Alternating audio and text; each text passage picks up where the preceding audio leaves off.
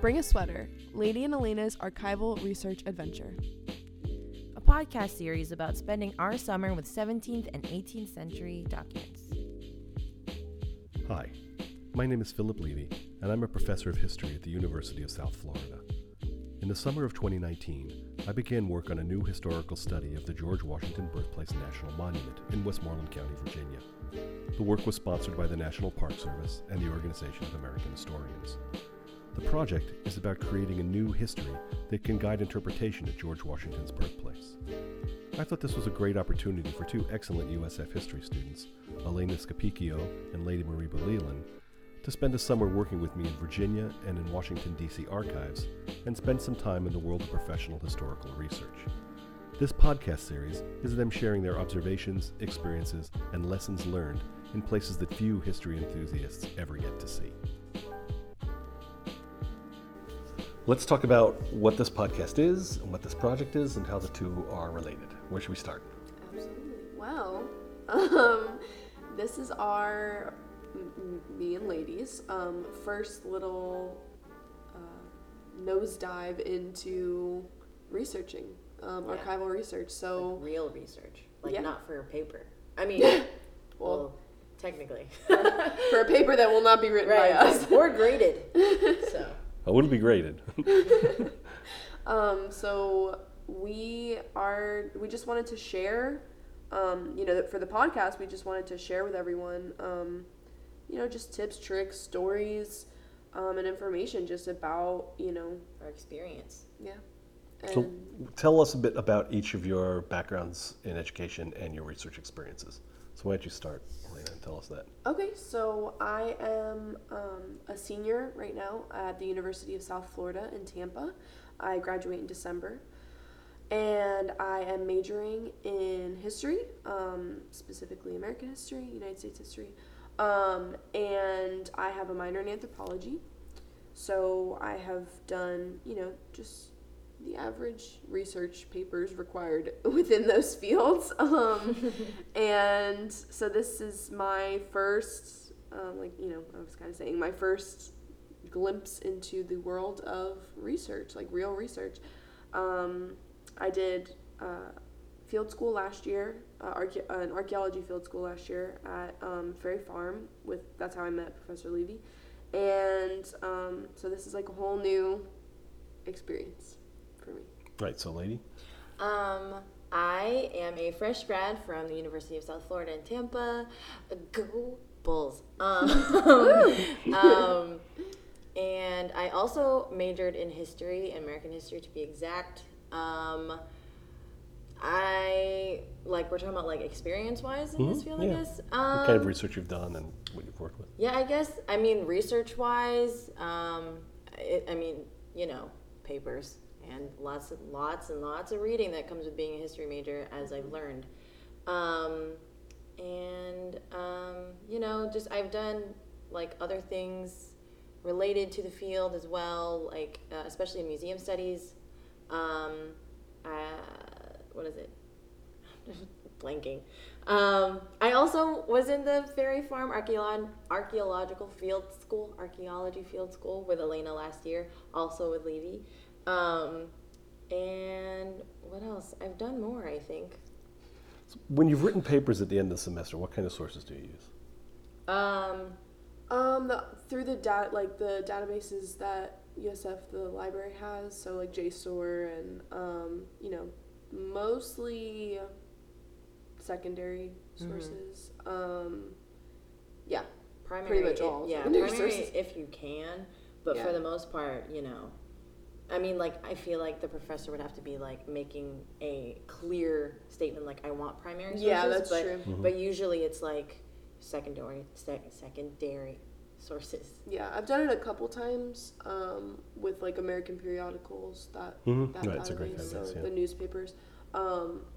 But as far as primary sources go, I think that's about it. Have you interacted with published sources? The library has the Washington papers and the Jefferson papers and things like that. You've been For up on those, research, huh? no. Yeah, okay. Mm-mm. So this is all just so new and so completely out of our comfort zone. So let's talk about what the project is, and maybe I should explain that. So the Organization of American Historians and the National Park Service work together to help historians create what are sometimes called historical resource studies, which are, depending on the park's needs, an assessment of the historical record of the park for historical parks. And different parks have different needs and different kinds of questions. Obviously, they have different resources. So because of work that I'd done already on Washington sites and the George Washington Birthplace site in particular, they approached me about writing one of these reports for what we call GWA, the George Washington Birthplace National Monument, National Park Service site in Westmoreland County, Virginia. It's very long. Yeah, it's a long one, and GWA, the way the as much park as you remember the way the Park Service does it is they do for all sites the first two letters of the first two words of the name of the park in their sort of official logo. So the George Washington Birthplace National Monument becomes GWA, and we will say GWA a lot because that's Such a good Yeah. little name. very useful when you I'm know trying it. to apply it to other national parks now, like Yeah, they all use it. It's all there when you look. Yosemite. It'd be like, yo, something. Yellowstone. So that park, the GWA, the George Washington Birthplace National Monument, is in a bit of a transition. It's sort of reinterpreting itself and coming up with new ways to talk about its resources and its site, and new tools for rangers to talk with visitors, and new framing. Some of this goes a little way back, but in 2013, I worked with a group of USF students to do a reassessment of the 1930s archaeology. That sort of led to some changes in how we understand the site, and now this is sort of the next evolution of that. But this is not about the 1930s. What they mostly need is a sort of guiding document for stories from the 18th century, to be able to give a big picture of not just Washington and the Washington family, but the 18th century world, 17th century and 18th century world of the Washington family in that part of Virginia, in Westmoreland County, Virginia. Right. So, and broadly speaking, I think that I see this as going from the contact period, when John Smith first goes out the Potomac, and a little bit before that, because there are artifacts on the site that go earlier, going all the way through probably 1815. 1813 is when George Corbin Washington sold off the family farm, and sort of named Washington sort of ended their relationship with the landscape, except for a few things they kept here and there. But really 1815 is sort of a good cutting point because that's when commemoration begins on the site. Mm-hmm. So we're looking at that period to try to tell historical stories of that. Now, when looking at that project, that entailed being in Virginia and doing a lot of what I like to call harvesting, going to a lot of different archives and trying to track down a lot of different kinds of documents, all of which in some way or another relate to the site. Not every one of them is going to be, an earth-shattering find, mm-hmm. but collectively they start to speak. And what we needed to build is a sort of mini archive, a sort of mobile collection of all those materials, because ultimately I'm going to go back to Florida and try to do this writing there. So I want to have as much as I possibly can. So that seemed like a good teaching opportunity, a good research opportunity, a good chance for students to do something in the field. So that was sort of how we ended up sitting at this table. Good students who I'd worked with before who I knew could do this stuff, and it made sense to bring them up here and spend a few weeks knocking around archives. That, though, led to a whole semester of discussions. We talked a lot in the spring semester. You could talk about that. I don't have to share that. You could talk about that. You were there for that. We were there. I was. So in order to be able to do this project, there was a lot of reading and planning and preparation that needed to go into it, and just flat out just some work that needed to be done beforehand, because, even now we're finding it feels like we just don't have enough time to get everything that we want to do, done. We're gonna get it done, but it's like it feels like, oh my We gosh. could do this for 10 weeks. We could just, It's just we would be fine. There's a lot of work to do. So we would meet once a week. We were doing an independent study, and we would just meet to talk about anything we had read, anything we had worked on. We started working on our transcription skills. Explain that. So Levy would give us different documents and stuff, which were the originals. He would give us the file, and our assignment was to try to transcribe them. Let's go back even further. When you say originals, what do you mean? I'm not giving you here's a piece of 18th century paper. But explain it. I think people. A photo of the original. But go on, because I'm not sure everybody knows exactly what we mean when we say that. It's hard without a visual. Augustine Washington's will. Right. Handwritten Handwritten in, the hand of the time, which is hard to read, the cursive and hard hand to read. On a yellow piece of paper and black ink, and it's all very, like, it looks like the Declaration of Independence does. right. Yeah, Like ones you basically. buy at the gift shop in DC. But a photo of it. A photo of it, and it was, but a photo of it. So, yeah, so our assignment was to basically try to write out what we're reading and to try to get familiar, at least have some sort of understanding or glimpse or taste of what to expect in the summer. And that, I honestly felt really, when we started doing that, I started feeling really excited, and I was like, this feels really cool, and like I felt like closer to the history again, and it was like a puzzle trying to like understand and piece through, and that was like the first kind of interaction with these documents. And yeah, that was a big part of what we had to do over the semester. And so when we say transcription, we're talking about sitting with a typewriter or keyboard and reading a typewriter. And it's almost as old as the documents themselves. It entails sitting and reading them and writing down what they say. And it's often collaborative because like, what does that word It's like, mean? yeah, What does that word say? exactly. Oh. Yeah. That's right. So working on those skills, trying to get those skills together before we got here, and they're valuable skills. There's all kinds of transcription work. All those volumes of edited papers are all done by editors who are masters of reading 18th, 16th, 17th century hand. It is definitely not a an skill. easy thing. Yeah, It's like it takes forever. Yeah, practice. Shout out to the experts. and it varies. We'll talk about it more later. But it's not everybody's handwriting is the same, and it's not uniform at all. So Yes. sure. And at points you get mad at the scribes, like, how dare you? Like, how dare you write like this on an official document? They got where work to do. it's You're not making this possible? difficult. Didn't you know someone would I be trying to read this 200 years 200 later? years from Come now. This on. is no time for fun and games. We're being very serious right now. So we spent our time working on that stuff and kind of getting some background on the site and on the project. The main focus, or one of the main focuses, was the report that Charles Hatch wrote in the 1970s, late 1970s, which is the sort of guiding document since then for the park. And for what it is and what it does, it's fine. It's factual. It does a good recitation of who and what they owned and who married whom and dates and offices held. The problem is that it's a little narrow in scope, and we've had Right. decades of historical scholarship in the interim Since then, yeah. that has changed a lot of what we understand of 18th century Virginia, and has given us understandings of people like women and enslaved Africans who are just kind of Right. aren't part of the story the way the story was being told in the 70s. And obviously the park would like to talk about these people, right? And Yes. they don't want to be limited to solely talking about who owned what land. So that's kind of what we're doing. We're beginning the process of giving them the tools to help them have a sort of more nuanced and more contemporary discussion of the 17th and 18th century. An update, An as they say. update, that's right, if you will. So that's what we're doing. So during those discussions, we talked a lot about mechanics and how to do stuff, and talked about the 18th century and talked about the scholarship. But we also started discussions about what is it like to go to an archive. Yes. And that's sort of how this happened. Yeah. Yeah. It all started when one of us asked, "Is it cold in the archives? Do we need to bring a Or- sweater?" What do you wear to an archive? Yeah. Yeah. It was really like that. Like, Because it's while you need to learn the skills and the ideas and stuff behind the project in general, it's like There's we've an never etiquette. been to these Yeah. places, and yeah, exactly, etiquette, that's the Yeah. perfect word. It's like that's totally a world that we have never stepped into, so it's like, Mm-hmm. okay, what do we wear, what do we do? Yeah. So it's like, how does this work? And, it's more than just, and that's something that goes beyond being project specific. And I think that's where this Right, kind of that's stemmed right. out of is, anyone interested in archival research can listen to this.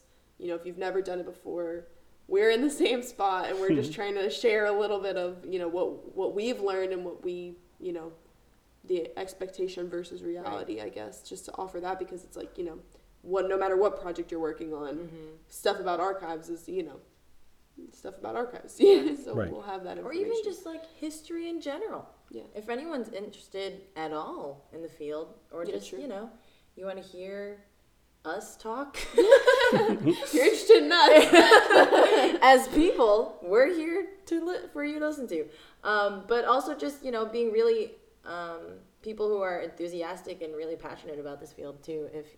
If anyone who's listening is interested in how the world, the world of history actually works, this is an interesting part of it that I don't think a lot of people know about. So let's go right to clothing, because that's an important thing, and it's a great question, and it's there's not a lot out there. It's sort of a useful thing. It's like, well, how do you comport yourself? So we're going to go to county courthouses. We're going to go to local libraries. We're going to go to the National Park Service sites. We're going to go to the Library of Mount Vernon. We're going to go to the National Archive, and we're going to go to the Library of Congress. Woo. So that's a wide range of places, and maybe even some others. So just in terms of basics of packing, what did you bring? How did you break your wardrobe down? Oh my gosh, that is a great question. It's very different for both of us. Yeah, it is. Good. It is. I brought way too much business casual stuff, and a lot of business stuff. Because from the first day, we kind of determined it's like a scale, like a 1 to 5 scale. Which 5 was being helpful. which was really helpful. 5 being that. very dressy, and a 1 being like you're going to, Walmart or something. So, Sure. So 1 would be you're homesick. Yeah. and 5 would be you're being introduced to the Queen. Exactly. So I remember we walked out on the first day, and Levy was like, "You This guys is are like at a 3 3 or a 4," and he's like, "We're around like a 2 or 3," and this is a 3 or 4, and I was like, "Oh, I shouldn't have worn lipstick," I was like, it was just I don't know what to expect on the first day, so I'm gonna go a little extra because you'd rather be more formal than informal. I Exactly. think, Yeah. situations. So I packed a lot of 4 stuff just because I have a lot of it anyway because of my job, and I just wanted to be absolutely prepared. So I think if you know that you're going to be working in places like libraries, county courthouses, it's definitely more on the casual side. Especially libraries, you can look like you're actually at a regular library. It's a public library. It's a public library. You don't have to represent anything. Exactly. So We'll get some 4s in there. We'll get some good 4s. It'll happen. But exactly, be prepared for those moments because you are representing your project, whoever you're working with, and that you never know when there's potential career opportunities out there, and you always want to make a good impression. Right. So I'm really excited to wear my 4 stuff because I packed so much of it, and I got some cute outfits planned, so I'm ready. Meanwhile, on the other end of the spectrum, 2s and 3s, I think. I think because what I was imagining or picturing of what we would be doing over the summer was we're going to be just doing research. I'm just obviously we're going to meet people. And in a general sense, I don't this is a personal preference, but I usually wear makeup wherever I go. So it's kind of I don't look so tired all the time. Yeah, that can dress up. So it's for me, I guess it's in your demeanor, the way you present yourself. But in the beginning, like I said, you start out at a 4, and then I think over time we started to progress. Okay, this is a 1, 2, or 3 situation. Especially for instance at the Westmoreland County Courthouse, we started off. I remember being I have to dress up a little bit. This is official courthouse, and then I was okay, I can wear jeans now, or I don't have to wear sandals. I can wear sneakers. They really don't care as much. And it's really kind of you have to gauge it while you're there, and then there's some places where you just know you have to dress. What about 3 or 4? Everybody's got a laptop. Yes. Right. Everybody has at least a camera on their phone. I have a regular camera, which we're using. We have a notebook. Yes. We do. And cars. And I think that's sort of the bulk of our headphones. I've been borrowing headphones because mine were broken, and I bought really bad ones. I should have splurged and got the good ones. So I've been borrowing everyone else's headphones, which thank you. But you need headphones also. That's a good point. AirPods. If financially able, AirPods are a great asset. Because if someone doesn't have good headphones, I can give them the other one. So, and then we can both listen to music, and it's a grand old time. But I mean, in just terms of mobility and you're not moving around too much, it's pretty nice. I mean, but you know, obviously, I mean, I didn't even buy my own AirPods, and that was also like a plug. So Apple, please sponsor us because you know it'd be great. So we got skills, places, and appearances. So that's kind of a good start for where we're going. So let's end there, and we'll pick up with another theme shortly. This podcast was produced by me, Philip Levy, with special thanks to the George Washington Birthplace National Monument, the National Park Service, the Organization of American Historians, the University of South Florida, and the University of Mary Washington.